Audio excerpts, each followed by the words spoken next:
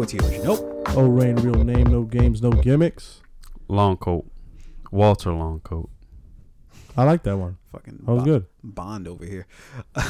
We are the Fade Podcast, the one-stop shop for everything TV, media, and film related, along with any other goddamn thing we want to talk about.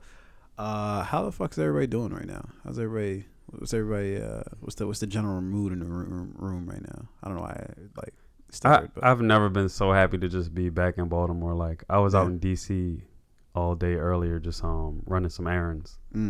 And then I got back to Columbia, and when I got back to Baltimore, I was just like, just fucking glad to be home, man. Like DC might be one of the my least favorite errand running city. Really? Because everywhere you go, you gotta park, right? I got a ticket too. Oh, you better pay that shit. Ticket, dude. What's going on? They say it was street cleaning on that side, but I didn't see any signs that said such. But you gotta walk up and down the block to make sure. DC's not one of those places. Gonna be right there. It's not one of those places where you can be like, I don't see no signs around here, and just keep moving. Now you gotta look for it. It's not as bad as Philly, but it's still bad. You think Philly's bad? Oh, Philly's terrible. He's just Philly's naming industry the is based on in which he's gotten tickets. No. But Philly decisions. Part of Philly's industry is based on tickets and shit like that. That's why they have those car shows. All cities' industries. No. Philly is the top of the cream when it comes to that. Whenever I go to a new city, I always make sure I read the signs thoroughly, and I take a picture of where my car is parked. You know what I mean? Just so they can't ever try and fuck me. Yeah. With your car was in front of the legal fucking distance of where it should have been. Nah, nigga, I got the picture right here with the timestamp, dog. You can't fuck me right now. I'm unfuckable. Right now. Sorry about the technical difficulty. Yeah. But yeah, Philly's with DC though. Here's the thing: if you park, let's say you got something to do over in Foggy Bottom area of DC, right? And then you got something else to do down in Chinatown, and then you got to skate over to Eckington or Ivy City or something like that. You your parking ticket, the little, you know how you pay the meter thing and you get the little thing to put on your dash. Yeah, I don't think it's transferable to different zones of the city. No, and that's not even just relative to DC. That's everywhere. No, in Baltimore, that's true. No. If you got a ticket on one street, you can't you can go to another street and still get another ticket. No. That's not what he's saying. He's saying if you buy if I buy one of those, if I go to the meter and I put my credit card in and I buy a 3-hour pass. Yeah. In Federal Hill in Baltimore, I can drive to Fells Point and still use that same thing on my dash. What the fuck am I gonna pay for something another fucking fuck you guys? I feel like in DC you can't do that. You can't go from DuPont over to U Street, the U Street corridor, and use the same shit. They're like, nah, brother, you gotta get you a new one. And they say it exactly like that. Yep. But in the vein of why Baltimore is dominating DC, which I think I'm just kind of just trying to pump it up. Yeah. But I think Fabe, you wanted to do you a little new segment here. Yeah. Baltimore Magazine came out with their list of best of Baltimore, and I think the unique thing about it is they don't throw out suggestions, or at least this year. I don't know how they do it every year, but they didn't throw out suggestions and then you vote on it. Yeah. It's all write-ins. Yeah. So to actually be a winner, that's pretty amazing because it's a collective of people all thought you were best without being swayed or we got to choose between something someone else gave us. So it's like visitor submissions, people who've come in, who visited your shit, who wrote into Baltimore Magazine, who said you were the best. That's how a business, restaurant, hotel voted the best. What's the best taco spot? But they're not gonna suggest their taco spots for you. Just as you all write it in. So okay, whoever wins really means people really thought this was the best spot. People was fucking with you hard. It's super authentic. Yeah. So I'm just gonna go through a couple, and if you guys feel emotionally attached to something, okay. So as will I. Baltimore's best across a variety of categories, right? Yeah. I feel emotionally attached to nothing. Let's get straight to it. Just letting you know. All right. So we'll start off. Bookstore. The winner was the Ivy Bookshop. Runner up was Atomic Book and Red Emma's. Where's the Ivy Bookshop? What part of the city that is? I do not know. Brick and mortar bookstore. That's Sounds like a Mount Vernon bookstore. Yeah. If you still have a bookstore that's operating right now, you have to be dealing out of the back. That's just the front. It's just the front. All right. Best Instagram account. Winner was Be More Creatives. Runner up, Yard Gallery Be More, and I think that's supposed to be Lucifer's Revenge, spelled funny. Be More Creatives. I actually have on post notifications.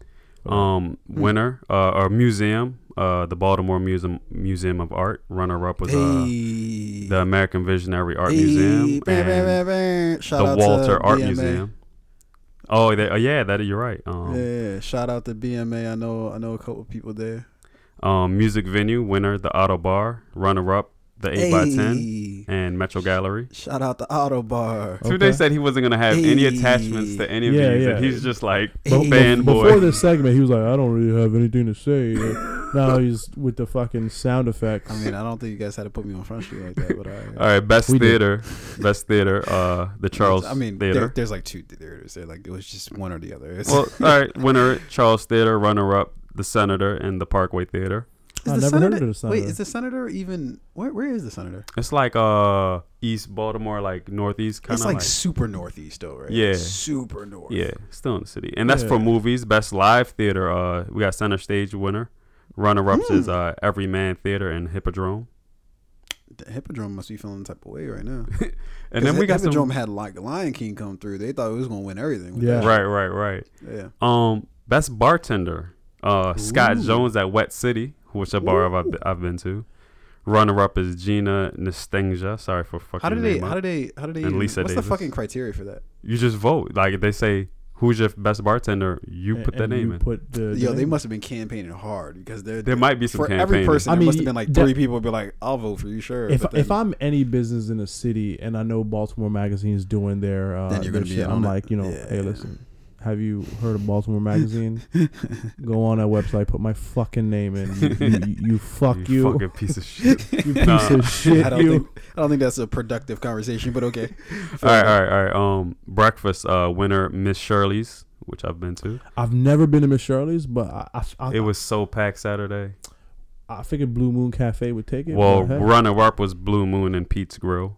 Okay, yeah. I'm trying to think my favorite breakfast spot.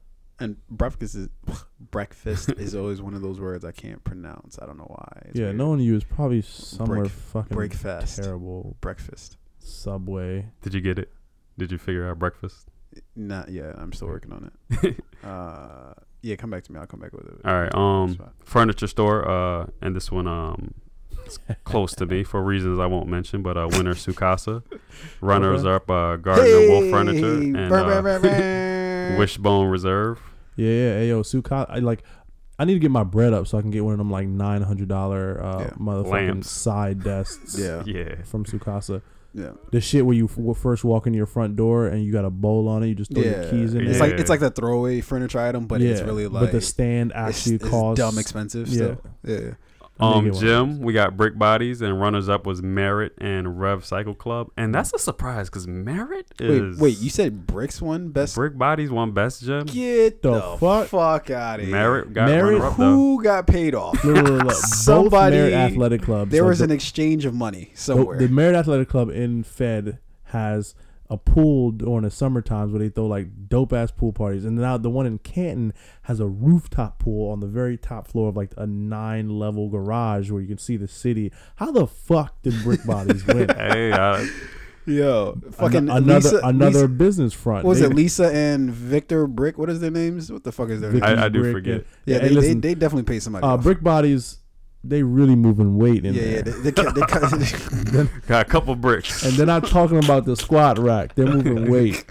All right, Yoga Studio. Winner is Yoga Works. Runner up, Core Power and Empower. Yeah, I used to go to Yoga Works. Yeah. Biking Trail, Jones Fall Trail, which I've ridden on there once. What other trail is there? Well, the runners up are BWI Trail and Lake Roland.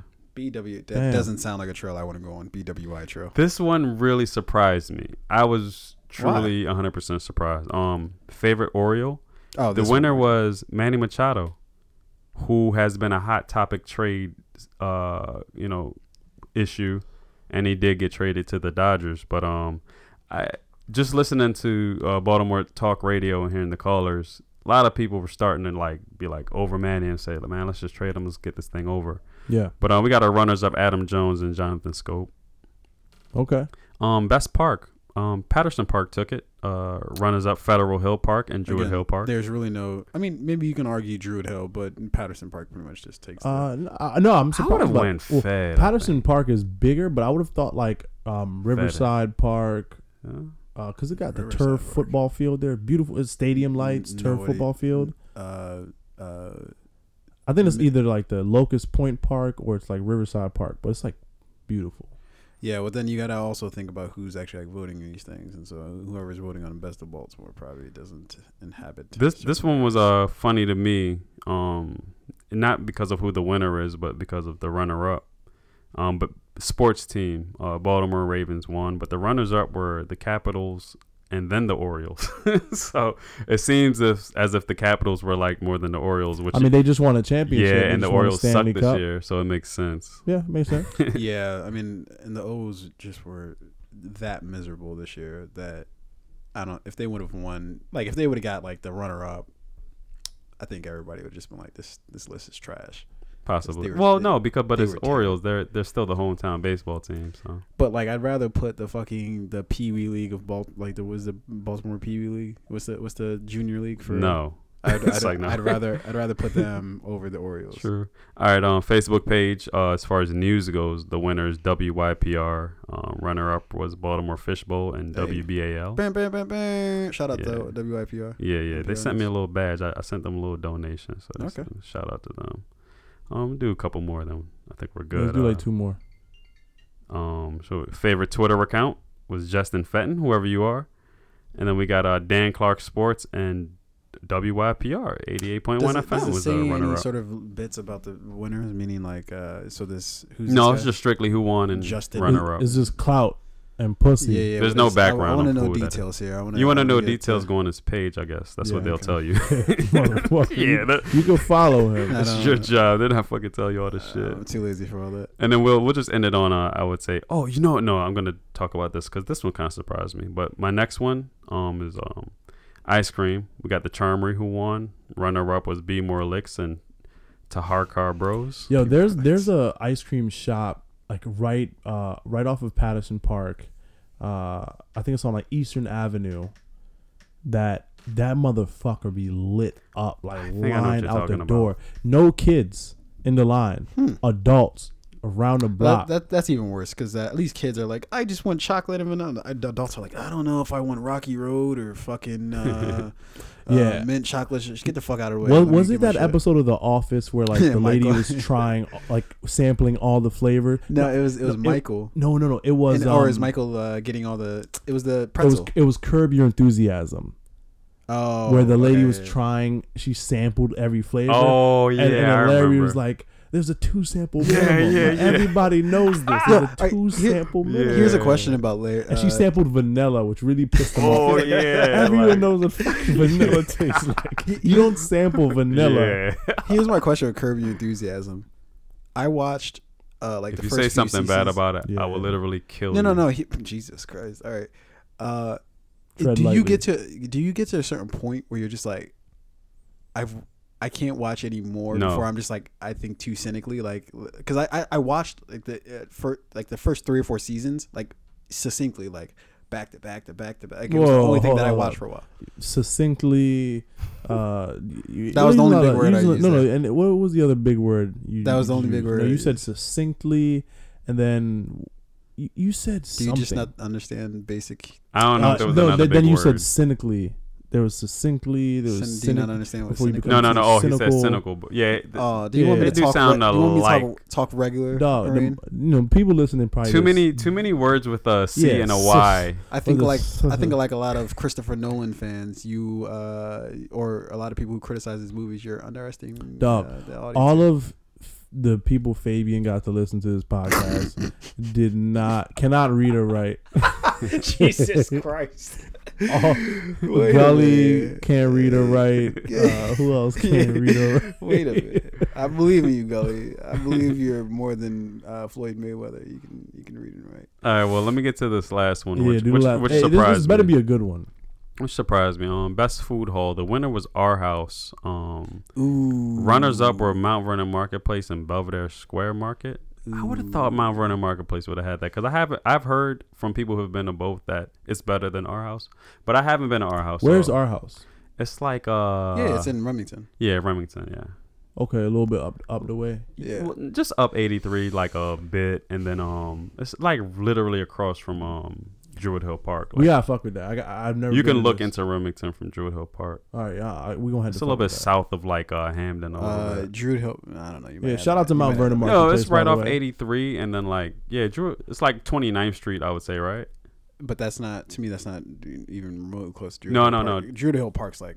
No, it's literally right That there on the way. other side of 83. You Okay. can look right into it. Fair enough. So what I want to You do, just don't realize it's Druid Hill Park, I guess. I want to see the real Baltimore Magazine list, like the part of the website where when you click on the link, it asks you if you're 21, and then you have to check the box and then click enter, That's also called porno. and then the question, it's like which bartender has the best titties in Baltimore, right? Jesus Christ. Which strip club has the best twerkers in the city? Well, it seems like you just want to make your Best drug dealer. Like, Yeah, the best the best drug dealer. best drug dealer would be the best category. street corner to get what you need to get. Yo, holy shit. Street corner where you're most likely to get a I'll tell body. you a quick, the funniest story happened. I was out with Jay, I don't know, some other night, and like we were sitting in the middle of Fells, Yeah. and we were just eating a couple of pizzas. Chilling. Lumberjack. Is that what you're talking about? The lumberjack story? No. Oh, okay. Nothing to do with Mhm. lumberjacks. I don't know what that means. I'll tell you in a second. Fair enough. So we're just sitting there. Then all of a sudden, this guy comes walking by. You know, you could get panhandlers, people who are like just looking for shit. Yeah. He literally says, he's like, hey, you got some change I can get so I can get some smack? I was like, Jesus Oh, gee. Christ. You like what you like. I had to give it up to him. I was like, at least he was honest. Fuck Yeah. it. Like, he wasn't like, hey, like, I'm about to go buy a fucking You know sandwich. who that reminds me of, Arain? And we're gonna get to it at some point in the show. From Power. Yes. Yes, Yeah. yeah. And then we're not even gonna say who. We're just Yeah, gonna get to we'll it get and to bring it. it back. Interesting crackhead guest appearance in the last episode of Power. So that could have went a lot worse. I mean, for anybody who's seen Don't Be a Menace to Society, he could have been like, I suck your dick. And then one of y'all would have been like, what you say to me? Took the nigga around the back. And he'd had some smack what was money. the edit? What did they say on the edited one? The edited version was like, what you say to me, sucker? No. What did he ask him though? He didn't say I suck your dick. You He didn't was have to like- make your he face was look like- like that, though. Mick your lick. He's Yo, edited versions of movies be the sometimes they're my favorite. Yeah, shit. Like instead of like, I'ma kill you, motherfucker. The edited version be like, I'ma waste you, mother lover. yeah. You're talking about older movies, right? Because I love when the voice completely changes. Oh too. yeah. There'd be some French motherfucker. Yeah, and it's not even subtle. It's just like this Obvious. Is Yeah. obvious what you're a male doing. speaking and a female comes in and Yeah, just you're like, okay. It'd be Wait, like, if I see you around here again, I'm going to eliminate you, sucker. Like, all right, come on, guys. All right. So what we're gonna do? We're gonna do Power and Well, we're gonna introduce a new segment really quickly. Oh yeah, bam, bam, bam, bam. I just really like doing that. I really do have to get the sound effect Let's of get that to sound make it effect. official. Yeah, we'll get the soundboard working here. But we definitely like to introduce a new segment. It's called Press Play. Hit play. The Diddy that Diddy album get your was Diddy bop on. that was a great album, man. Yeah, I'm not gonna lie. I did like that. That was album. his best work. Press Play. Although you hate it whenever he actually came on, but you liked pretty much every other moment outside of when he was actually. Yo, no, that song feel with, good. No, It makes me feel good. That song "Come just, to Me" just like with, you said to me. Yeah, the song "Come Great to Me" song. with Nicole Scherzinger Great song. from what band was she in? She was in Pussycat Dolls. Pussycat Dolls, yeah. Yo, Diddy, low key, Diddy has some of the best verses in history. When he was like, Yo, anywhere I appear, they all stop and stare. My body language speaking loud. No. and clear, I like- often go back and I'll just like an old Diddy joint or come on, and I know probably like Biggie wrote it or something, Nah, but it's yeah. just the way that it's written for Yeah. Diddy. It's like almost like, and honestly, and shoot me if you want. if you go back and listen to what's the joint they did with Busta Rhymes on the hook? My real life. Pastor Cavani. Yeah. Pastor Cavani. No. With Biggie and Diddy. Wait, what?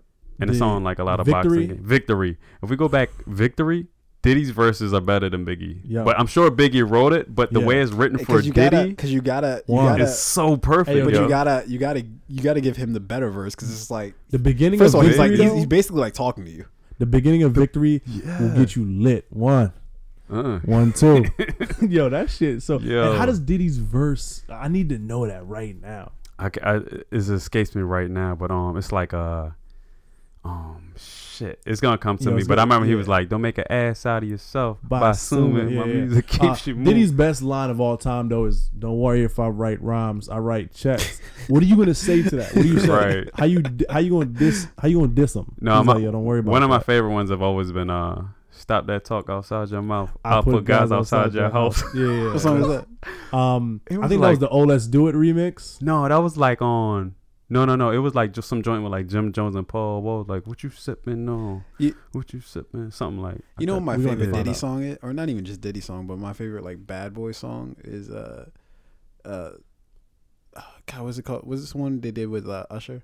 I need a girl. I need a girl. Oh yeah, I need a yeah. girl to ride. Yeah, And then that was a good one. Loon's verse on Loon, that. yeah, was Loon shined killer. on that. He was like, Loon just not had too that many smoothness. girls in my lifetime. Yeah. Could be, oh shit, I forget exactly how. All the that right shit was. features and her red chicks that only rock rock sneakers, sneakers. cell phones, and beef. Yeah. All right, let's kick this off Jinkos. though. Press Yeah. play segment. Yeah. You know, this is new. It's a new segment we're implementing. Tell us if you guys like it. Definitely comment What's that? on social media. Let us know what you think. Yeah. Okay, wait. Sorry, I don't even cut you off, but if I don't say it right now, I'm gonna forget. Diddy's verse started off like, from Victory. yeah, if the sun and sun shine together. I just had it. I knew I had to cut you off, but shit. Yeah, we just step on our product there. If the sun don't shine forever, as long as we're here, And we might as well shine together. Better now than never. Business before pleasure. Yeah. Hey, But after anyway, this sorry. podcast, listen to that song. It'll get you where it'll get you where you need to be mentally. Hey, Right. all we can say is press play. Sorry for cutting you off there. Yeah. Go ahead. Anyway, new segment, press play. You know, every week or you know every other week, we're gonna be asking our listeners to check out a film, a movie, a TV show, a series, a documentary, something along those lines, and ultimately, what we're gonna ask you guys to do is check it out, tell us what you think, and you know, once you read the bio, maybe watch the trailer, and then the decision is up to you, right? The remote is in your hand, and you can either press play or you can keep scrolling. So this week, we tasked everyone. Did we task them last week to do it? No, we didn't do that at all. We did not. Yeah. So, the movie we're going to be reviewing today is called.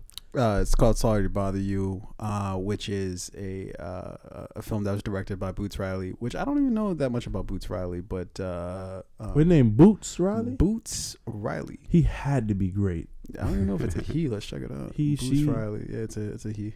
Yeah, had to be great. Yeah, but apparently he does like a lot of different things. But very interesting character. I gotta definitely do my Googles on Boots Riley. But directed by Boots Riley, as well as starring Lakeith Stanfield from Atlanta, Yep. and Short Term 12, which was actually the first movie that I ever saw him in. Yep. And I thought he was a pretty interesting character in there. And he was also in the movie that was directed by the comedian from Key and Peele. Oh yeah, Get Out. He was Get in Out. He was. Yeah, I don't know how I forgot that, but he was also in Get Out. yeah, He was the nigga that yeah. couldn't get out. It was correctly described. Yeah. Then it's also starring Tessa Thompson, Jermaine Fowler, Omari Hardwick, Terry Crews, Patton Oswalt, David Cross, Danny Glover, Stephen Yen, and Army Hammer. Ghost is in it. Yeah, he Yeah, is. yeah. Yeah, and he Does he play Ghost? It's such a fucking interesting movie, man. But anyways, I don't really watch Power, so I can really. Yeah, so let's talk press. Let's talk press play. Let's talk this movie, and then we'll get into that in a second. I got some interesting thoughts on Omari Hardwick. Yeah. Okay. But the film was it was produced, or I'm sorry, distributed by Annapurna Pictures, which they have a wide array of things that they do that are really interesting. So shout out to Annapurna Pictures. And I believe that this movie premiered at Sundance. That's true. Yeah, back in Where do they host the Sundance January. Film Festival? Utah. Yeah. Yeah. Yep. Probably some bad ones out there during the festival. In But, I mean, Utah. Some good hippies. yo, Utah low key got some bad ones. Except for they're true, all but- married to the same guy. Possibly. Not my problem. My favorite thing about Utah was the book/movie Holes. Other than that, I don't care. Was that based in Utah? I think so. Yeah. My favorite thing about Utah was those chicks we met in Vegas that one year. My- All of them were bad. My favorite thing about Utah is that I'm not there. All right, the movie was not only directed by Boots Riley, but it was also written by Boots Riley, which is actually incredible. That's 2 checks. Yeah, or no checks if the movie doesn't do well. That's more checks than the people at Movie Pass got. You're betting, yeah, I know, right? You're betting a lot on yourself. Yo, they're like, he got 2 checks. Yeah. You shitting me? Can't get one. They froze my line of credit, everything. All right, so basically, this film follows a young man by the name of Cash, and Cash, he's dating his girlfriend. What was his girlfriend's name? Detroit. I believe that's her name. Yeah, and His girl's name was Detroit. I believe so. Yes. Woo! That's either good or bad. So he's dating Detroit, but he's also trying to get employment. And so we sort of follow his journey from one trying to get employment to getting employment, and sort of how he sort of handles that progression of coming from and Fabe, that's kind of a broad overview of the sort of the movie, but you can obviously jump in to talk about sort of the more intricate details of the plot. I think with this segment, and full disclosure here, guys, we're clearly working out the kinks of this segment. But what I think we're going to do is go through sort of line by line in terms of how we feel about the different elements of the movie, such as like the plot and characters, set design, soundtrack, and then kind of anything else. So just to make sure, because full transparency, I did not watch the movie. As no, I was you didn't. to. You son of a bitch. So it's this young man who's going on like kind of like a growth journey, a personal growth journey. Yeah, actually, you're a good test subject to see if we're not explaining something correctly. So this is what I planned from the beginning. it is not what you planned from. I am the audience's ear. Yeah.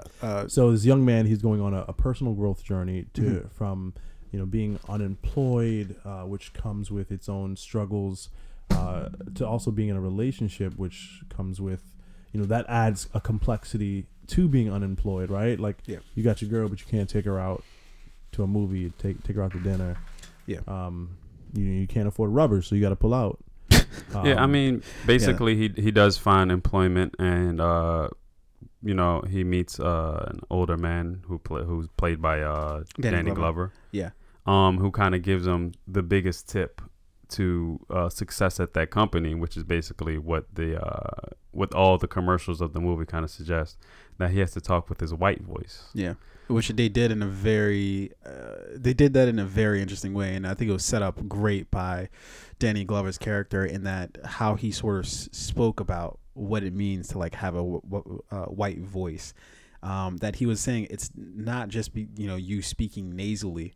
It was this idea that you're speaking without having, like, almost like you're carefree. Like whoever you're talking to wants to be you. Like you're speaking as in like, when I get off today, I'm going to hop in my convertible and drive home to my trophy wife and have sex. Yeah. So you should be listening to what I'm saying and take what I'm offering you. Absolutely. It was an air of confidence with the white voice more than the sound. Like exactly. Even though the sound was, obviously embellished to be like what everyone would probably assume It's the like white the, person sounds like. the you need me more than I need you. So Exactly. yeah. You know. Which okay. And before we get into all that, the company that he goes to work for is called is I believe is Reginald or Regal Regal. Regal Views or something like that. Yeah, Regal yeah, yeah. View. Which essentially is a telecommunications company where they go make basically I think cold calls to people and sell them product. Yeah. Yeah. I forget exactly what type of product that they sell them. I don't think they specified. Yeah, I'm not sure if they actually specified what product Communications they sell. products. But essentially, so he goes to work for this company, and Danny Glover gives him the information that he's looking for. But then, another layer sort of added to it, where they plant the bug in his ear, saying, "Hey, if you do well in this area, then you might get called up to what's called a power caller, which is essentially, it's like the level up from. It's where you can start making big money instead of just making the chump change that they're making at the lower level. So it basically follows his escalation of he starts implementing this white voice, which he thinks is at first is like a joke and like he kind of doesn't take it serious, but then I don't know, he starts getting good at it and then it's just like natural for him. But So the big issue at that particular moment is when he does start crafting it and kind of masters it, is the rest of the employees at the company are planning a strike. yeah, And now he has to decide whether he's going to continue his road of success or is he going to join his friends with the strike, yeah. which he ultimately does not join them with the strike and continue. Before we let the cat out of the bag, Okay. I think that's something that's worth discussing.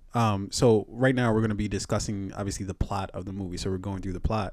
I think that was a constant theme in the movie. To me, the constant theme of the movie was perspective.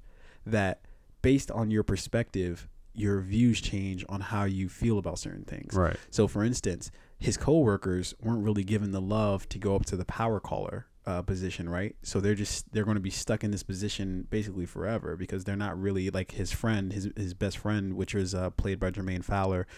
I believe his name was Salvador. He was saying like they told him the same thing like 3 months ago when he started at the company, because he also works at the company, and then eventually Detroit ends up working at the company too part-time. But Cash's best friend is saying that, hey, they told me the same thing, but he knows that it's not going anywhere, so therefore he knows he's basically stuck in this position, this lower level position that he's basically never going to get out of, which I'm assuming that everybody else sort of on the floor feels the same way. But here goes this guy who he comes in, he's got the hot hand, and so he starts being successful with it and killing it in the calls, and they eventually say, you know what, I think there might be room for you up there with the power callers. So I think that was a constant theme in the movie of perspective, because I think he's a good guy, I think deep down, or that he seemed like he was a good guy deep down. Can we take a second to talk about his manager? Like, wait, he had the face which tattoos. one? Oh, Before you guys do hilarious. that, I want to jump in and share my like thoughts on, because I've worked in like 2 of those call center environments, right? Yeah. Where you're on the phone with people, you don't know like who you're talking to, Mm-hmm. but you do know that people, when they call into, whether you're cold calling out or people are calling in, people kind of like expect a certain level of professionalism that was allowed. Fabian's pouring a glass of wine right now, and it's the most. It was the loudest pour ever. Woke up the neighbors. So people do kind of expect like a certain level of professionalism, right? Like I'm always surprised whenever I call in somewhere, and somebody answers the phone like, "Hello." I'm like, "Whoa!" Like where was the friendly intro? Like, thank you for calling, sir. How may I be of assistance to you today?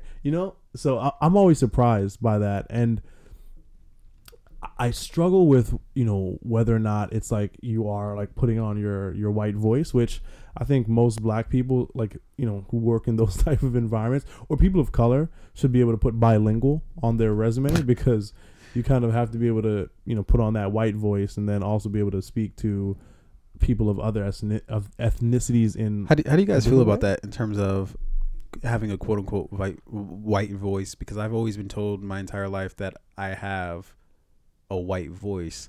But to me, that would always just seem like a weird thing, because it always honestly felt like an insult to me. Yeah, I've been told that before. It's weird. It's always I get told that like once a month, dude. Yeah, but like the way that I sort of view it is like it depends on who I'm talking to, right? Like, so if I'm talking to one of my boys, yeah, of course, like I'm gonna be using whatever fucking shit that we're saying at the time, right? But if I'm talking to, like, if I'm working at a company and here are these like 80-year-old white guys, it's like communications about delivery most of the time, right? Like if I'm going up to like, yo, what's up, son? Like I feel like that's going to be. I guess that's the difference though, because for instance, maybe when a white guy he's talking to his boys, then he goes and talks to this 80-year-old white guy. There isn't much of a change. I guess. But that's what I'm saying. It's just like, it's not necessarily. I think everybody views it as like a bad thing. Like, and I guess it's because it's like you don't want to. Like, I don't want to have to adapt the way the fuck that I speak to you in order to drive my point home. I want you just to accept my point for whatever the fuck it is, right? But I feel like if somebody's older, just by the mere fact that they're older, they're not going to be like, you're going to say some shit like, I'm going to be like, yeah, you have to use more. You got to say shit that they're going to understand. Put it into a context that they're going to understand it. Old white guy doesn't know what the trap jumping means. Yeah, I really don't feel like he's up on that. He's hot. Yeah. You can't say. So like, it's funny. Like as you guys were saying that, I was thinking about like the difference between when you walk into like a Foot Locker store, right? And if you walked into like a Runner's World, like one of those technical performance running stores where they have like the $300 running shoe for Boston marathons and shit like that, right? You walk into one of those stores, like, how are you doing, sir? Like, how may I help you? What type of shoe are you looking for? Are you looking for something like a distance running shoe with 5K? Are you looking for something with like lateral stability? Like it's a different kind. You walk in a Foot Locker. What up, bro? What's up, son? What you need? Hey, you need some kicks? Yeah. What kicks let me get them. Let me get them like 11s. Let me get the flu games. Like you could have a different conversation, but it's like the same exact product and environment. Yeah. I think it really just comes down to knowing your environment, knowing the customer that you're speaking to, and still tailoring your communication to like, in sales, at the end of the day, you're trying to sell a product. So you just gotta speak your customer's language, right? Yeah. So in this particular character's situation, he was probably speaking to very like high level like executives or decision makers at the companies to which this telecommunications company was selling products. So he was, I think, especially at that lower level that he was at, he was selling to just like people. Yeah, like, it wasn't selling a product. Okay, so it was like a consumer product versus them selling to another business. Exactly. Okay. And it was more of a case where they were like Danny Glover's character was telling him to speak that way because it's like, just like you said, like you want to sound like carefree, because people aren't going to try to buy from you if you sound like you're trying to sell them something. So you want somebody to be like, yeah, whatever, you can buy it, not buy it. I don't. Yeah. I'm just trying. I'm like your friend here. Like, I just selling to a consumer is so much different because 9 times out of 10 the consumer doesn't want what you're selling them. Yeah. Whereas if you're selling to a business, the business probably either wants it or realizes they have a need for it. Yeah. So the customer, you have to choose your words very carefully. Yeah, absolutely. So to button up the whole plot situation is so there's also at the same time that we're seeing all that stuff happen with Cash's character, who's, if I didn't say so, I apologize already, but Lakeith Stanfield is the main actor in the movie, and he plays Cash's character. Cash at the same time that we're following his journey, there's also this other sort of thing going on called Worry Free, which essentially is this like sort of overarching company. Wait. What the fuck was that? What did you just say? Worry Free. Like worry free? Like Worry Free, yeah. Like WORRY. Why do you say it like that? War. You just say it weird. You say Worry Free. How do you say it? Stop doing that. How do you say it? Tell me how you worry. Say it. You say worry. I don't. You sound like you're. I think he was just trying to drive it home, so it made him sound a little weird. Yeah. Don't do that. Worry anymore. Free. Yeah, there it goes. Yeah, shit. That's just the way I say worry.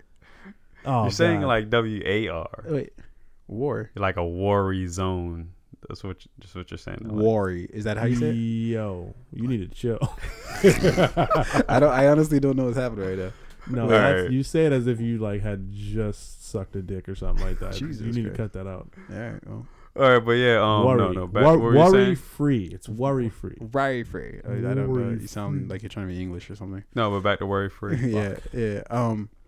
So anyway, they're sort of like if I'm understanding, like they're like an overarching sort of company that has their hands in a lot of different pots, right? It seemed to be maybe like a parent company. Yeah, But I didn't really understand exactly. And Yeah, it's maybe, probably a parent company who has like different legs or branches of the company. exactly, yeah. And so they're having issues in terms of like there are a lot of sort of protest, and Cash's girlfriend, Detroit, she is like a real big activist, and like, you know, she's like always like Very so artsy. like artsy. This and, movie about you. shut up. Fuck you.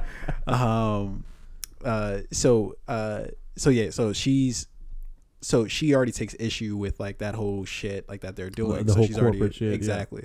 So what happens is that Cash's character or Cash gets called up to, he's so good in this level that he's in, he gets called up to be a power caller. But that coincides with they're literally doing a strike for the people, everybody who's on their floor. They're doing a strike, and I believe it was Stephen Yen's character, which is his name's Squeeze, if I'm not mistaken. Yeah. Stephen Yen from The Walking Dead. Yes. Asian guy yeah. from The Walking Dead. I don't watch The Walking Dead, so Yeah. yes. I mean, of course you don't. Yeah, I don't. It's trash. Yeah, so his character is sort of the organizer of the office, and he understands that Cash's character is like, he's really good, and that he might, if he's on their side, then that could be really sort of helpful for them. So at first, Cash's character is like, yeah, I'm all for the strike, but then they like call him up to be a power caller, and he's like, no, guys, I'll see you guys later. Yeah. And so obviously everybody takes issue with him being called up to be a power caller. But then that's when we're introduced to Omari Hardwick's character. Is that the guy from Power? Yeah. Yeah. Yep.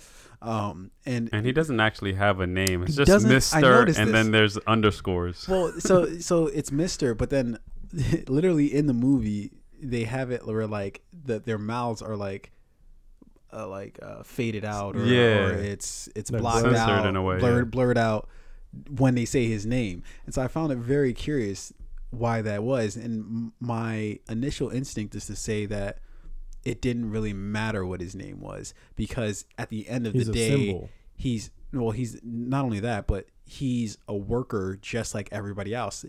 Now his character is set up great, because he, from the beginning of the movie, when Cash first goes into the Regal View, he sees this Omari's character, but he's like going into this special elevator that's like gold and shit, and like he looks all slicked out. He's got the nice suit or nice shirts on and shit like that, and he doesn't say anything. He just kind of like just is caring about his business.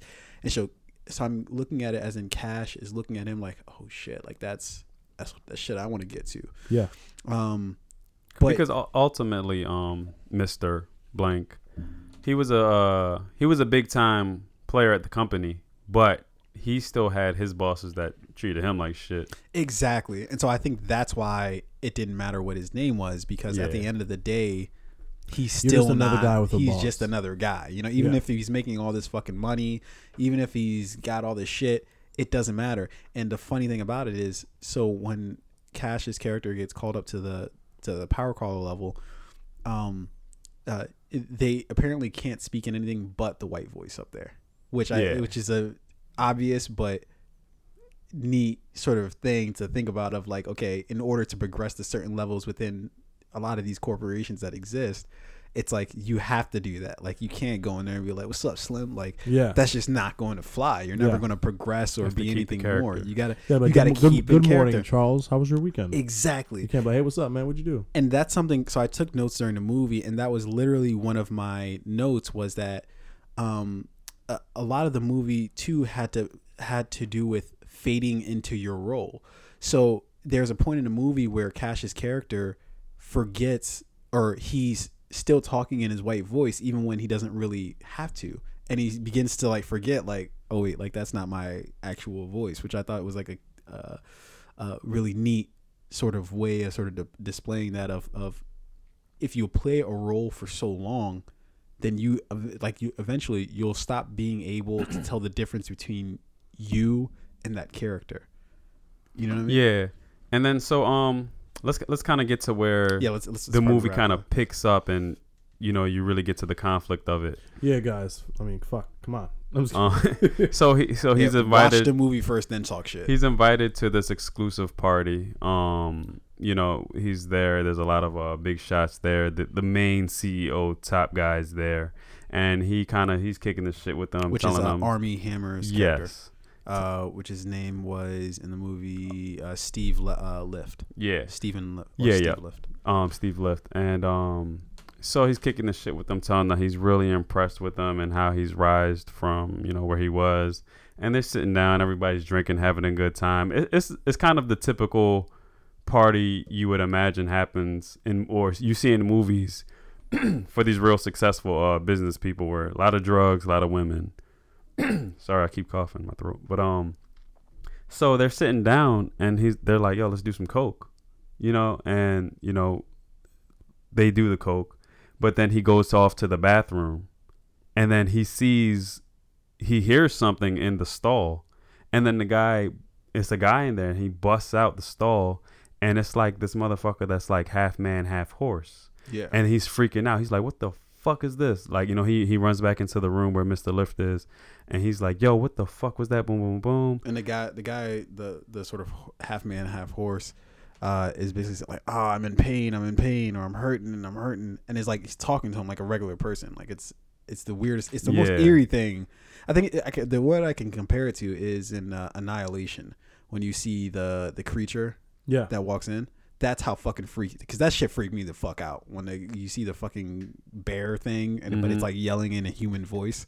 Yeah, that's what the fuck it reminded me of. It was so weird. Like I felt immediately uncomfortable watching it. So basically, the cocaine, air quotes, that he did is what they used to turn people into that. But he lies to him and tell him that's not what that was. That was just coke, what we did. Don't worry about that. But basically what this company is trying to do, their goal is to turn workers into better workers by turning them into these half horse people, because they're faster, they're stronger, and it's just more productivity.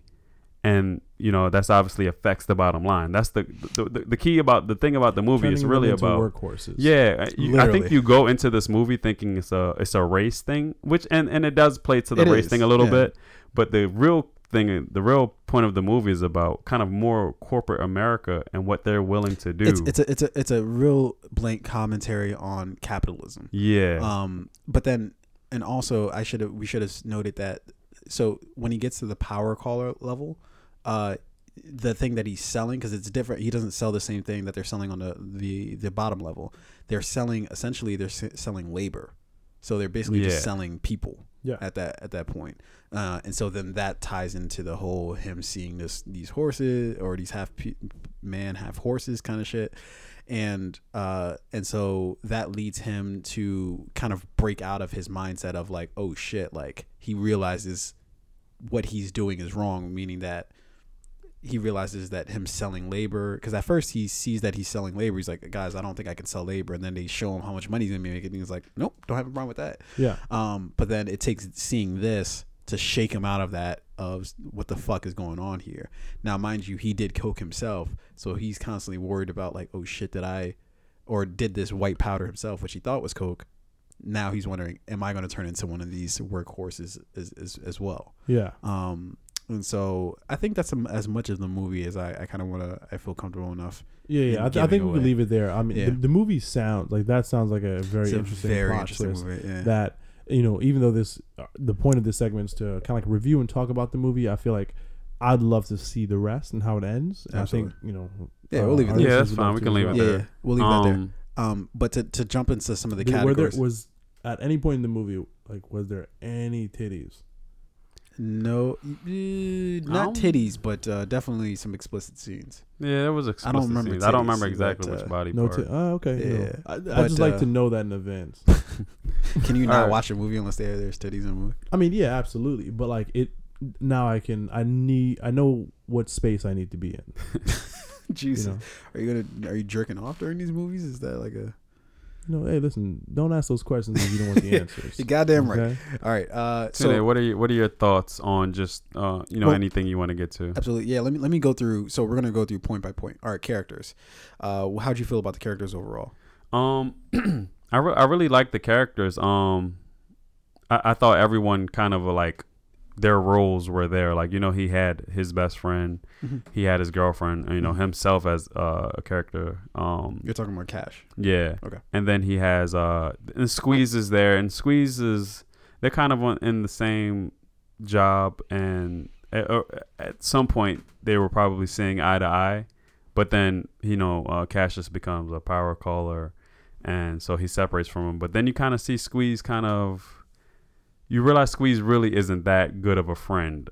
I don't think I saw it like that. I think you see how Squeeze was all about the cause, no matter what, and Cat, like, he felt betrayed by Cash, which he reacted that way, like, appropriately. Like, it was, I don't know if it's what does his girl have to do with that? You know what I mean? He starts like, they just didn't like each other. You talk about Cash and Squeeze. The way I saw that was like Martin. No, Wait. I thought they looked cool. I want to make sure I understand the question. Are you guys talking about like the characters overall in terms of how they played into the story, or are you guys like doing individual character breakdowns? We're just talking about. We're just talking about how you feel about characters overall. Okay. Yeah. So let me make this quick. Very quick. Shut up. I really loved Armie Hammer's character. I thought it's probably the best role that I've seen Armie Hammer play ever. Yeah. At first, when I first saw Armie Hammer, I think it was like the Lone Rangers when I was first introduced to Armie Hammer. Hate Armie Hammer. Yeah. I hate him in pretty much everything, but in this movie, I feel like he knocked it out of the fucking. He was in Hurt Locker, right? Armie Hammer? Yeah. He might have been. I don't know. It's been a long time since I've seen Hurt Locker. I can't remember. I think that was Jeremy Renner. Jeremy Renner. I thought they both were, but yeah, I don't know. I forget. Either way. Okay. But then I also love Tessa Thompson's character as Detroit, Cash's girlfriend. Very interesting character. She's very, just like we sort of said, artsy, sort of, kind of. She's an activist. I didn't like her. You didn't. Fair enough. I think she always plays like the character that it's crucial, but you just feel uncomfortable with her. Like, I didn't like her in wasn't she in No, Creed? I'm not even talking about the Creed. actor. I didn't like her in what was that movie that we all just watched with the shimmer? Oh, Annihilation. Yeah, I didn't like her in that. I didn't like her in Well, Thor no. Ragnarok. Yeah. No, but I'm not talking about the actress. I'm talking about the character. Yeah. Detroit. I didn't like Detroit. I didn't like the decisions she made. I didn't like her. In terms of like what, like sleeping with. Yeah, obviously that. And it's kind of maybe what she needed to do, but I didn't like the way she really kind of went about it, and I didn't like how her viewpoint on Cassius and his decisions, because to not understand his point, and she can still believe what she wanted to believe, but I felt like she didn't understand his point to even go from there. I think that she understood it to a certain point where she saw it starting to change his character. Yeah. And I think that that's what was her cutoff point, which I think was a proper cutoff point. But I'm not even speaking in terms of like her decisions. I think that it was just a well acted role. Like it was well acted. For sure. She fell into the role. Great. And the thing that I found really interesting with her was that like they always would change her earrings. She really had these like weird earrings, which you kind of see in the trailer if you watch the trailer for it. Really interesting earrings. And Squeeze usually always noticed it. Yeah, which is kind of like a flaw. The other guy always kind of notices the earrings and the nails that the boyfriend he sometimes doesn't always. Exactly. So they kind of played that up. And then I think Danny Glover also had a really good role in this movie, which in his later years I think is.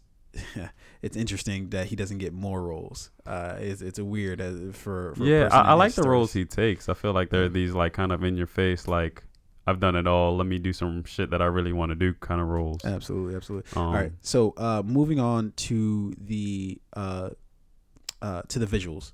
Okay. How do we feel about the visuals? I'm not sure if I really loved how the horse people looked, and maybe that's what they would look like in this kind of test run phase of what they're trying to do. But I don't know. It was alarming. They're gonna like No, design them like, you know what? Let's make them look prettier. Like, yeah, no, I understand it, Yeah. but I was just like, what the fuck is that? Yo, it did exactly what it was supposed to do, which is like scare the fuck out of It you. was probably good overall. Shit was alarming because it is a more of a prototype. You know what I mean? Yeah. So it probably looks the way it should look, but I was just like, no, like I think from a movie so standpoint, maybe it actually was good. Yeah, it did exactly what it was supposed to do, but just be Yeah. unsettling. Exactly, That's the only yeah. way I can describe it is as unsettling.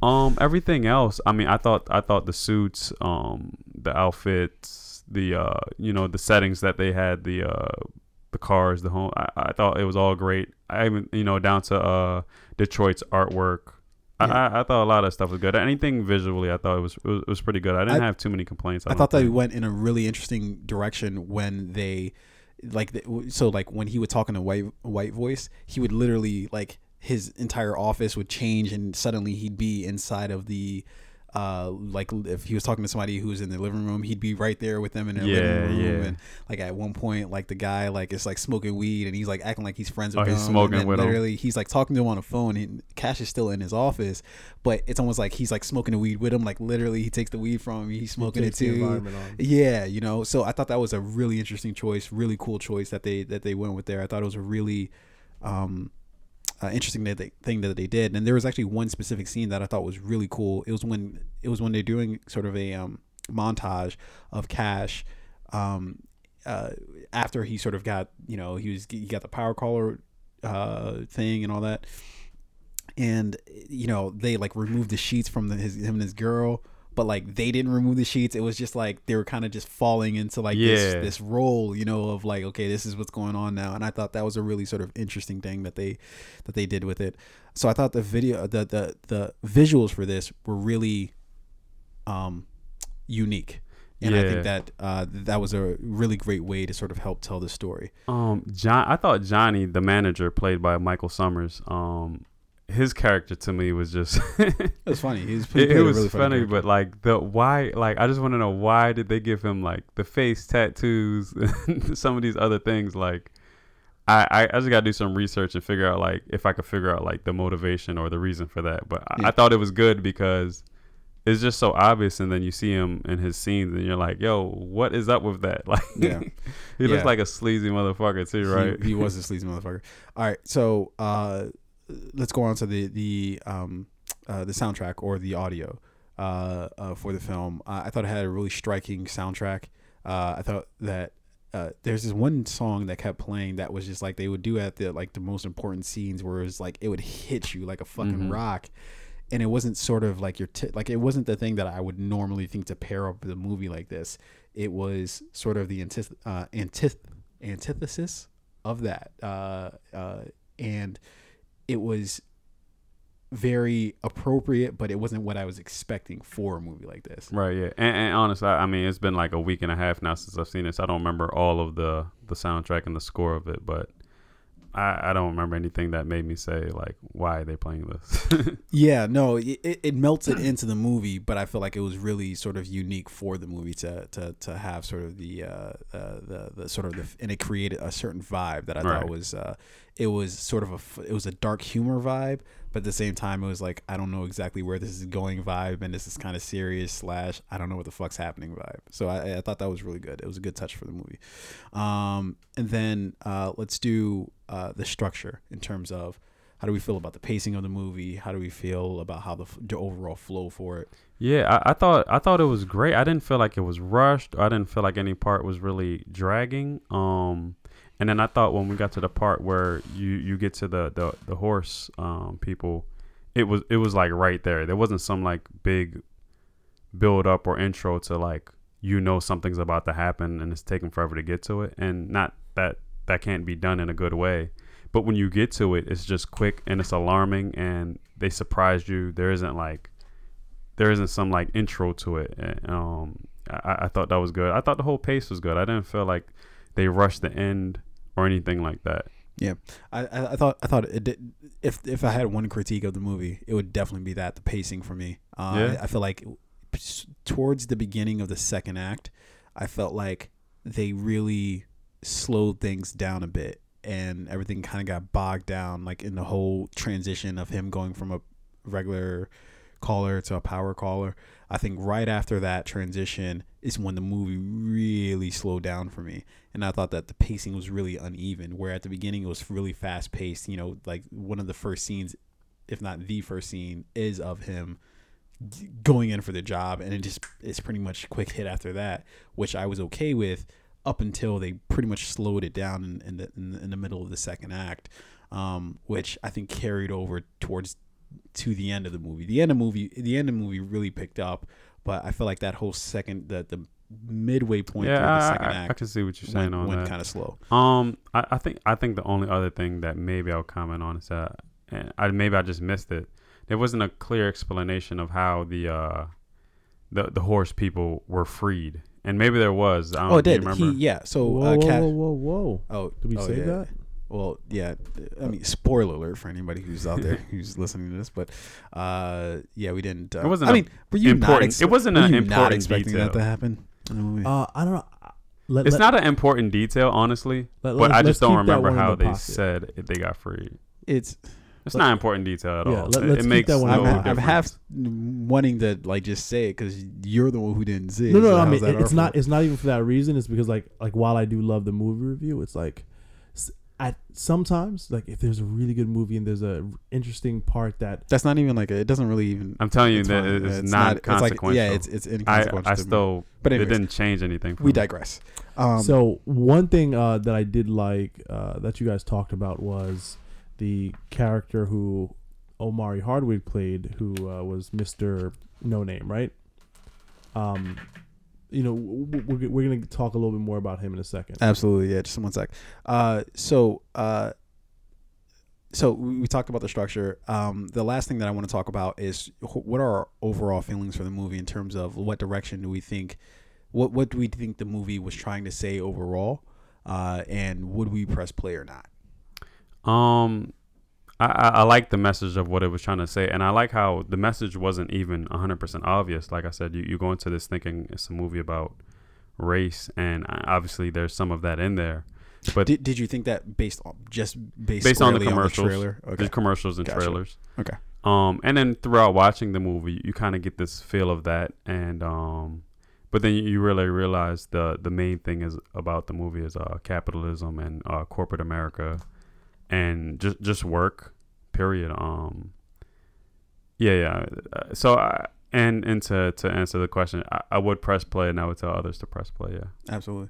The things that I would say about the movie, just to wrap this up, is the 2, maybe even 3 points.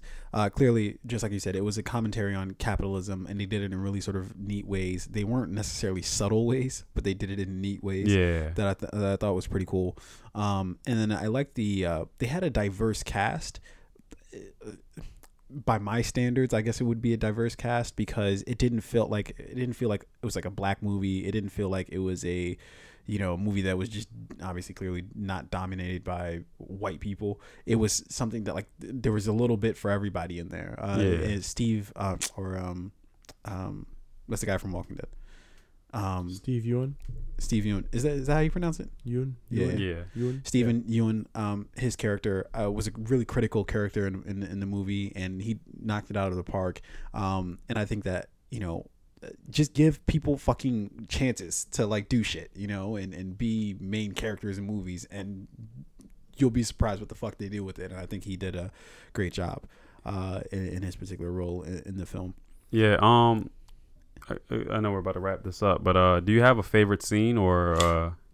Yeah, my favorite scene was, or my favorite, not necessarily, it wasn't even a scene. It was Cash was talking about when they were riding around the car. And it was what told me about the movie overall was how he felt about the football players. How he was saying that, look at them just running around fucking playing football and going to go work at like the I think it was a furniture store. in the movie, and how he was saying like that informs you about his character, and I think that informed how his perspective in terms of how he saw his position in it all. And I thought that was a telltale thing that I thought was really neat. That was like a small thing, but I don't know, I found it neat. So yeah, I would definitely recommend this movie, and I would definitely press play on it as soon as you can, because this is the type of movie that I actually like seeing this in theaters, which I usually don't. I usually like seeing smaller, quieter movies just in my fucking house. Obviously the big summer blockbusters, see that in a theater, but this is a movie I enjoyed going to the theaters for. I would say my favorite scene, and I think I have a runner up, is when he's when they're asking him to rap, and it's not natural to him, and he's like, I wrote that down. He's not doing a good job at it, and they're like not impressed, and he's killing the party, and then he's just like, fuck it, he's just like, nigga shit, nigga shit, nigga, and everybody starts, that's what he says for like 3 minutes, and everybody starts like, repeating it, and everyone starts repeating it, and it was just like, it kind of just speaks to obvious things I won't get into. My other favorite scene was probably just one of the best exchanges I've seen between two actors. When him and his best friend are going back and forth, but they're complimenting each other. They're like, yeah, you have a nice day. Well, you have a nice week. Now you have a nice month. You'd be like, you want to go get some coffee? Yeah. Espresso. Yeah, latte. Like we gonna go out for a drink afterwards? Yeah, I'm gonna get one drink. No, you gonna get 2 drinks. Nah, I'm gonna get you 3 drinks. It was funny as fuck. Yeah, it was really good. It was so good. If I can Jermaine Fowler and Lakeith Stanfield had a great. If I can just go back and just watch a scene, man, I want to just rehearse and know word for word, line for line that scene, man. Yeah, I want to just perform that with someone as like an inside joke or a thing we do when we see each other. So I think as at least the unit that saw the movie, I think that we both agree that you should definitely press play on a movie. So if you can get to a local theater, I think it's only out in selected theaters. I don't know if it's out nationwide. Yeah, I definitely want to check this movie out. Definitely go check. Press play, right? I'm gonna be in DC the next couple of days, so go to the one in Chinatown. I'm going to figuratively press play on it.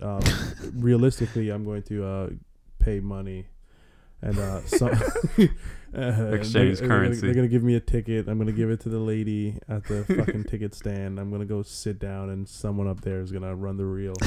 But yes, I will press play. Nice.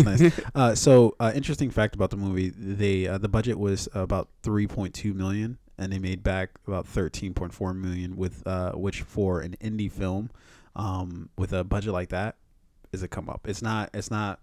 Yeah, clearly not historic or insane or anything like that, but I think that it shows you can make and that's money just like what first week though, huh? No, that's overall. That's the movie only took $3.2 million to make, but it made back 13.4, which again, it's really modest. I mean, the movie's been out for how long? It's been a couple weeks, 2-3 weeks. So no, that's what his statement was like. Okay. Okay, so gotcha. It still has time to generate a lot more revenue. For some reason, I just I felt dumb, and I was just like, oh, okay. I felt like I was right, but I was like, okay, maybe I'm just talking some dumb shit. But again, I do want to talk about our boy. Before we even get to that, real quick, I do have a note.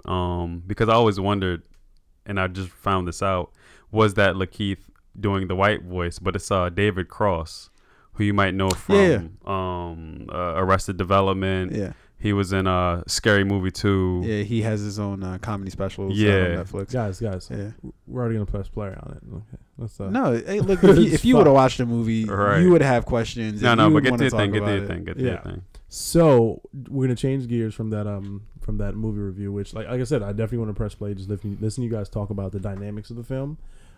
Definitely something I want to see. One of the guys who in the film who I thought played an interesting character in the movie, and I haven't seen it. You thought he played an interesting character? Yes. And yet you didn't see it. Continue. Yeah, continue. I'm sorry. Just being a dick. Yeah. So, Omari Hardwick, right? The character who played the person who didn't particularly have a name in the movie, right? I think he's in an interesting place in his career, because he's been acting for a very long time, right? He's been in the film industry for 10, 12, 15, 20, what, I don't know how old he is. He's been acting for a very long time. He was recently on The Breakfast Club with Charlamagne the God and Angela Yee and DJ Envy, and they were talking about his, like, where he is right now in his career and how, like, 10, 15 years later, like, he's reached like a point where he's a very well-known actor in Hollywood from the show Power and playing the character Ghost. And now it's like 15 years later, I've built myself up to become this like well-known actor, but am I going to be able to escape this character and then go on to play different roles? So this movie is one where he played a role much different than Ghost, or was it? Yeah, well, Right? this movie just shows that, And and he I has hate range when for sure. I hate when actors feel they're held to a character, and I hate when people even feel like, do I think this person can break away from that? To me, when I see him, yeah, I'm always going to think of Ghost, but while I'm watching the movie 15, 20 minutes in, I'm not thinking about Ghost. And maybe that's just because he's a good actor, but let me go on yeah. to explain a little bit more. I think it's his mannerism. Like, he plays Ghost so well because he is that way in real life, right? Yeah, probably. He is, he's sharp, he's decisive, he's articulate, he's he kind of has this like sense of seriousness about him, which all translate very well into playing the character Ghost. So when you see him in another movie where he's playing like, a lawyer, an executive, someone who's in a position of power, who's supposed to be sharp and decisive, like, it's like, is that Ghost? You know what I mean? Yeah. And so on the Breakfast Club interview with Charlamagne and DJ Envy, right? So like they're kind of giving him shit about that, right? And then he transforms into Ghost. He's like, so DJ Envy's like, every time I see you, no matter what I see you in, I see you as Ghost. And he's like, so no matter, like, so even though I'm an actor, I'm someone who's worked very hard to develop myself and become successful actors. Like, you only see me as this. And then Charlamagne was like, yo, you're Ghost right now. because he like dialed in. He became very like serious and like very direct, right? Which again just plays well to that character Ghost so well. And that's why, I was like, when I heard you guys talk about that character, I was like, damn, is he playing like, am I going to watch this movie and feel a little bit of that Ghost character? As someone who watches Power, and I know we're about to even talk about Power soon, so we can just shift into that. I'll tell you now, no, I didn't get a feel of like Ghost at all. Yeah. Just and honestly, just because of the guy that in the movie Mr. Blank, he as high of a position as he has, he's still kind of like a pawn, which is not what Ghost is. I think his character, obviously Power, on season 5, you and I have finished the first 5 episodes of the season.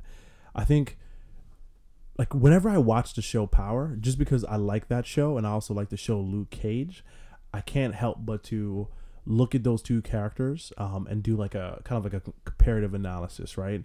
I think some of the similarities are very strikingly obvious. They're both two African-American men, both, articulate, handsome, intelligent, and they're both in positions of power, very different positions of power, whereas Luke Cage has real physical power, but Ghost has put himself in a position of power to where he's like, one of the bigger drug dealers in New York. He's the owner of these very successful nightclubs and these other business ventures. He's like the head of his family, and he's also, a motherfucker who could take you out, right? That's kind of like powerful. Like, if people know that, you didn't, he earned the name Ghost for a reason. I think people started to call him Ghost because of the way he moved, right? Like, he was there, then he wasn't. He was like a ghost. Yeah. So two very different positions of power. Both of them, for whatever reason, struggle with their power, and they both still have to answer to other people. Like, and when I say that, you would think Luke Cage answers to nobody, right? Luke Cage answers to the people of Harlem. He answers to like some of the more powerful drug dealers throughout the city of Harlem, right? And like, he answers to his father. He answers to the women he's in relationships with. and I think it's interesting looking at Ghost, like again another very powerful, very smart, intelligent person who has like emotional struggles. Like he lashes out a lot at people in situations where he shouldn't. Like in the last episode, he was at a banquet fundraiser for his daughter, right, where he should have been very professional, but bam, he turned into Ghost. Right. Yeah. So, or I wouldn't even say he turned into Ghost. He's James St. Patrick at that moment, but he's just not himself. Yeah. Because of obvious things, his daughter passed. And Yeah. With you talking about this whole thing about power, that's a very interesting topic because it kind of goes back to what we were sort of discussing. I think it was a few podcasts ago about power in terms of not necessarily the show, but the concept of it, right? That power is a relative thing, right?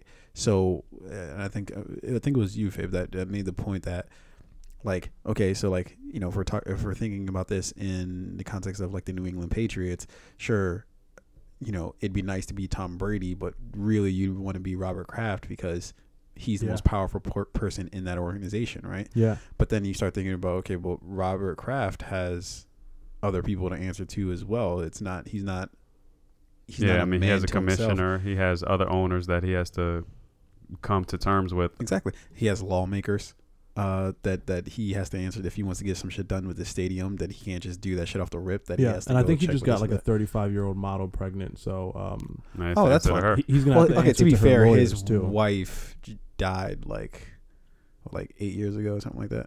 Oh, I'm not knocking the man. Get it, but like don't get her pregnant. I mean, I think that there's really no incentive for her other than getting pregnant. Well, getting a check. Lucky kid. Do you want to be the person fucking Robert Kraft? That seems not to be the I don't know if he's the most appealing person to go like. Even for old crusty old men. He wasn't handsome 20 years ago.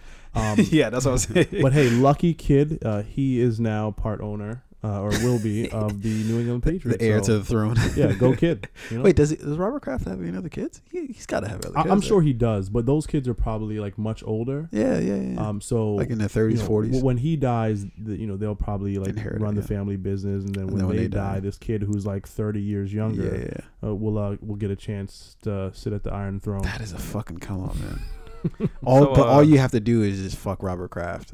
That's all you gotta do. But like, who do you think is more powerful, Luke Cage or Ghost or Jamie St. Patrick? James. So here's where it becomes highly complex, right? I think both of those characters that you just named have three different dynamics, right? There's James St. Patrick, who's the father, the husband, the businessman, right? There's Ghost, who's like the drug dealer, the murderer, blah blah blah, right?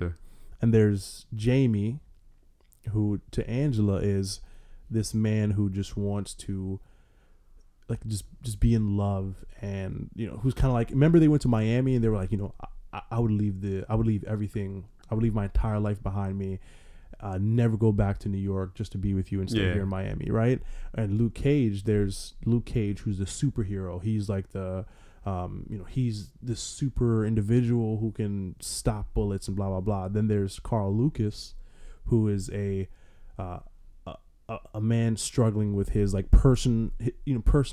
his relationship with his father, the passing of his mother, his relationship with his brother, right? And then there's what is it, King of Harlem?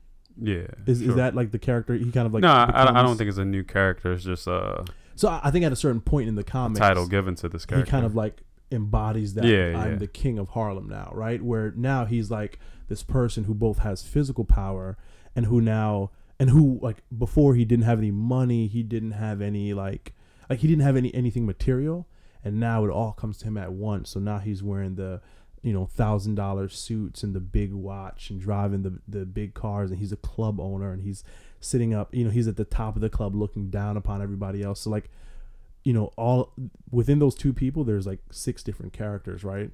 And not even to not and I'll ask you this, not to even break it down into that many characters, but maybe 2 to 3. But between the two men, who do you think is more powerful for whatever reason? I would say Luke Cage is more powerful. Why? Because I think he can.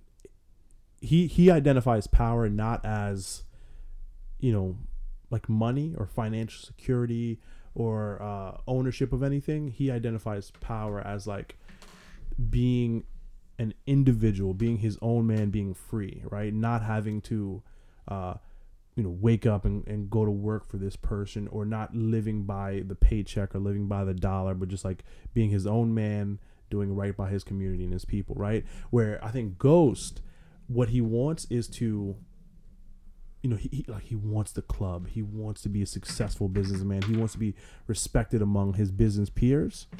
So I think Ghost kind of attributes happiness and success and power to financial freedom, putting his family in a financial situation. Well, let me jump in for you. You steal all the words to anything I can say. Right. No, I agree. I do think Luke Cage is someone who I think Ghost would envy at the moment, because he's saying you're doing what you want to do right now. And this is as far as we know, because the season ends not, we don't get to see what goes on from here now that he has acquired Harlem's Paradise and is the king of Harlem now, whatever. But Ghost is a person who is just a theme in every season. He always gets sucked back in and can't escape the life.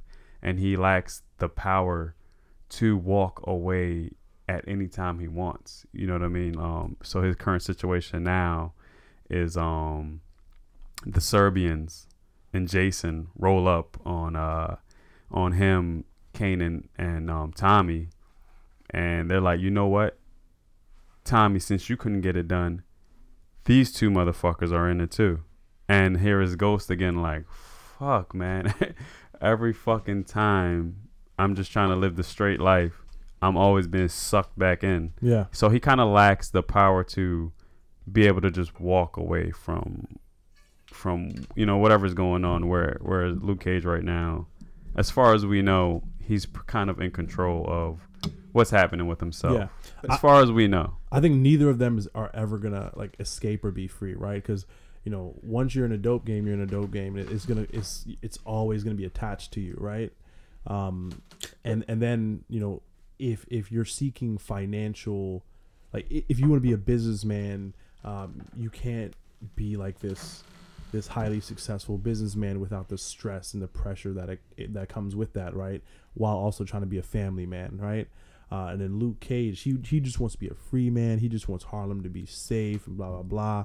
But when you have that type of power, you're going to people are going to want to test you. Yeah. You're going to attract that. So neither one of them is going to escape. I think too they got something. But then after that, I got a question for you. Yeah, All right. I think it's a case where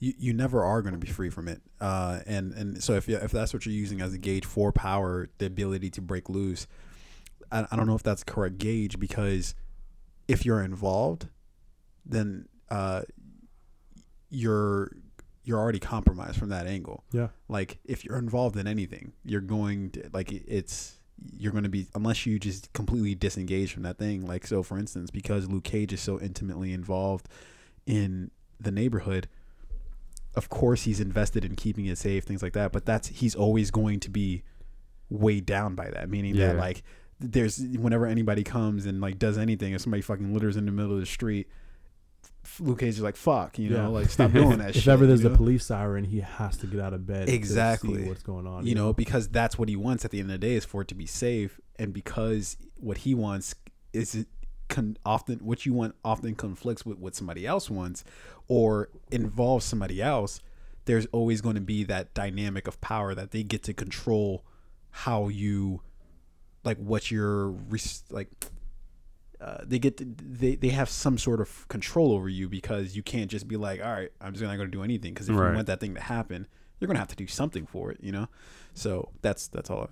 I think ultimately Ghost maybe gets what he wants before, because I mean the thing about Ghost's character, he just, no matter what happens, he gets out of it. You know what I mean? And it always leads him into something else while getting out of that. But I think that the ultimate end for Ghost's character is that he finds a way out. If he's not killed, I don't know. I have a hot take that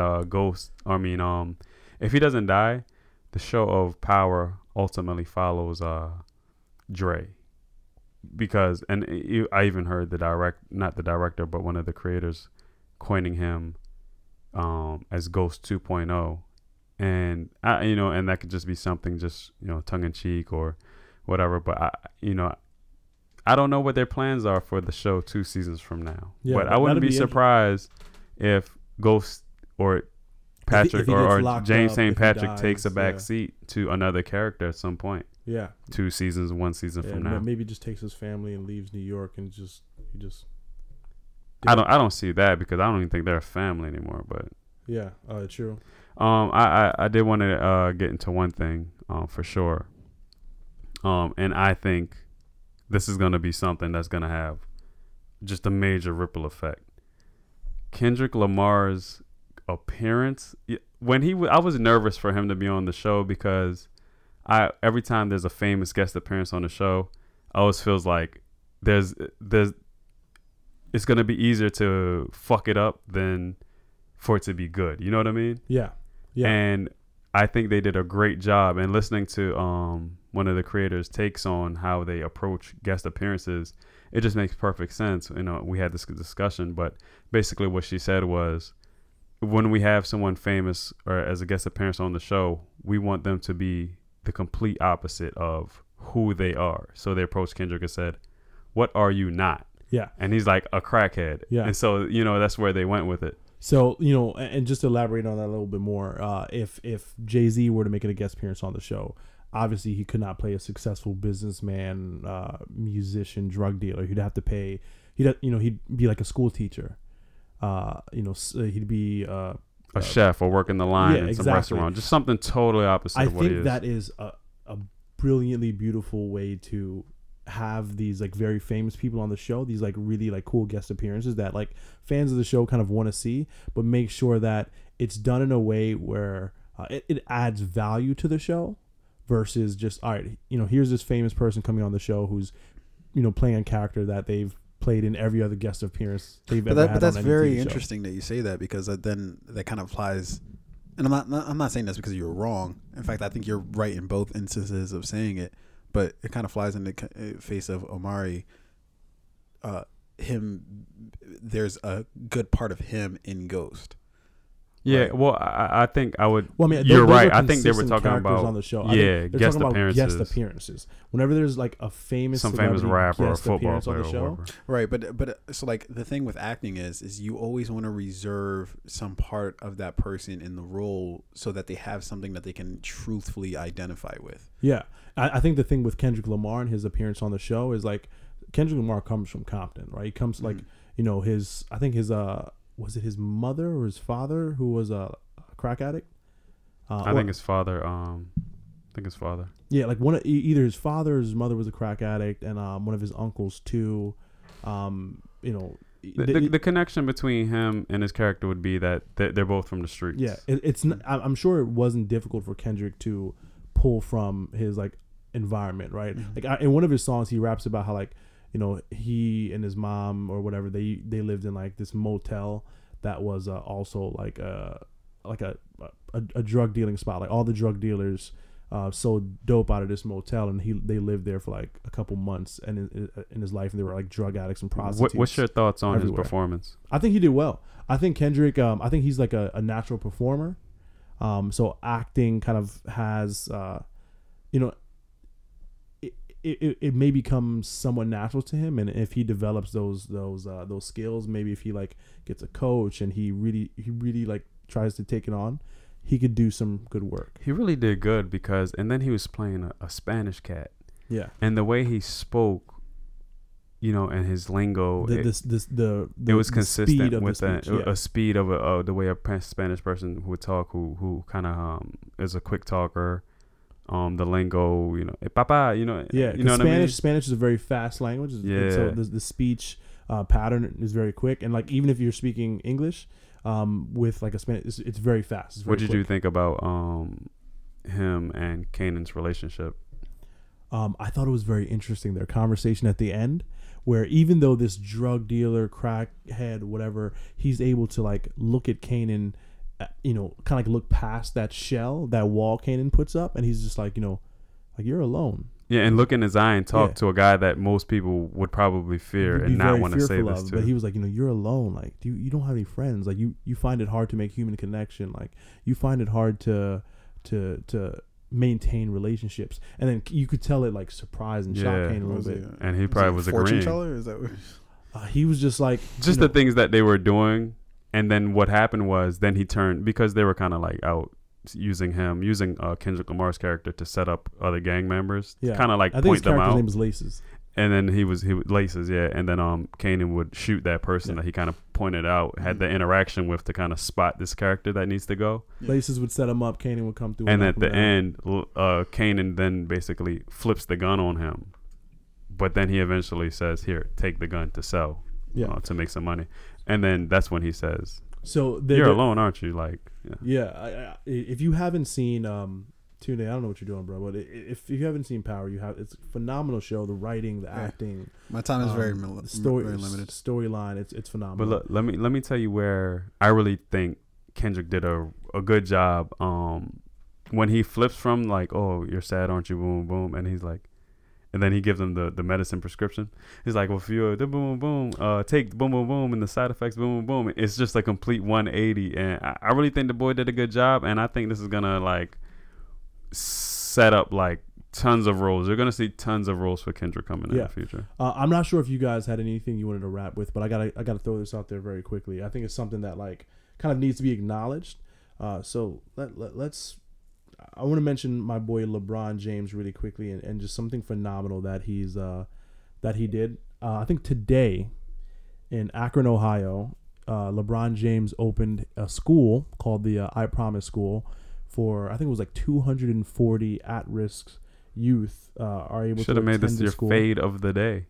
No, I feel like it's fine with an acknowledgement of just like, this is something incredible that's happening. So again, today I think it's 200 at-risk youth in Akron, Ohio. They walked into this like phenomenally architected and curated school for them to escape the environment, in which, like, if anyone knows LeBron James' story, anyone knows about Akron, Ohio, it's a very rough community. There's not many like jobs there. There's not much education there. The housing infrastructure there is shitty. The economy there is shitty. There's nothing there to really aspire to. So these young kids who, like, their options are selling drugs or selling drugs, like that's kind of like their options. And he opened up the school. I think he's going to invest like $200 million over the course of like the next 10 years to not only put these kids into, I think this is like, it's kind of like a bridge between a middle school and a high school, but the goal is to have them go from middle school to high school all the way through college. And he's like financing it all. This is from a guy who didn't graduate from high school, didn't have a father, didn't have like much in the sense of like a high quality education, right? Who had no like real male or any role models at all, who entered the NBA at like 18 or whatever, went on to become this millionaire success or whatever, and then to have like the mental capacity and like the will to say, hey, you know what? Because a lot of people who come from like very negative environments, they may not always go back and impact their communities. What's the name of the school? It's called the I Promise School. I Promise. Well, props and shouts out to Braun. He's always doing good things. Always doing good things. So I mean, I feel like that has to be acknowledged. Like he like this is literally becoming a success and then going back and impacting not only the 200 students that are going to the school that attended today, but the future students, and creating the jobs for the faculty and the staff that are a part of the school running it. So you know what LeBron gets in that case? What? Good way to end it. Yeah. So again, I feel like we could end on that acknowledgement. Shout out to LeBron. That great fucking work. That's all. I got one note. HBO ordered season 2 of the little miniseries The Night Of. So if anyone was a big fan of that excites me, and I can't wait to see what they do with that. Can I also end on the note that Fabe can never just let something end? He always Never. has to No. attack Well, somebody see, else. the thing is, I already wanted to say this, Yeah, but we can you save know, it. Yeah, there's a lot of things I wanted to say. Like we were gonna do like breakup movie. I really wanted to do that. What was the best breakup movie? That would have been a fun little segment. But Yeah. well, we still can. we all don't get what we No. want, Fabe. We Well, all don't get what we want. There's a difference between a note and a Faye was segment. basically like, yeah, the Night Up season 2 is coming. Yeah, Okay. what is Yeah, that? well, that's a note. Yeah, it's the difference between a Half-tail. note and a segment. All right, before this goes off the rails, I think we'll go ahead and slide up out of here, ladies and gentlemen. If you hung with us this long, then we definitely appreciate you. But definitely need you to show some love, demonstrate your support by hitting that like button, that subscribe button on any whatever platform you're listening to us on. Tune this, tune out, tune on, some tune. Tune in. I was just listening to a bunch of tunes. We definitely appreciate your support, and what we'll do with our segment for Press Play is leave it open to discussion in terms of what movies or what shows we should check out. We'll give us your thoughts. Exactly, and if we get enough votes, if we get enough people suggesting a certain thing, then we'll go ahead and check that thing out. We are not afraid to. We are a welcoming podcast in that way. From us here at the Fade Podcast, I think we all know the usual protocol.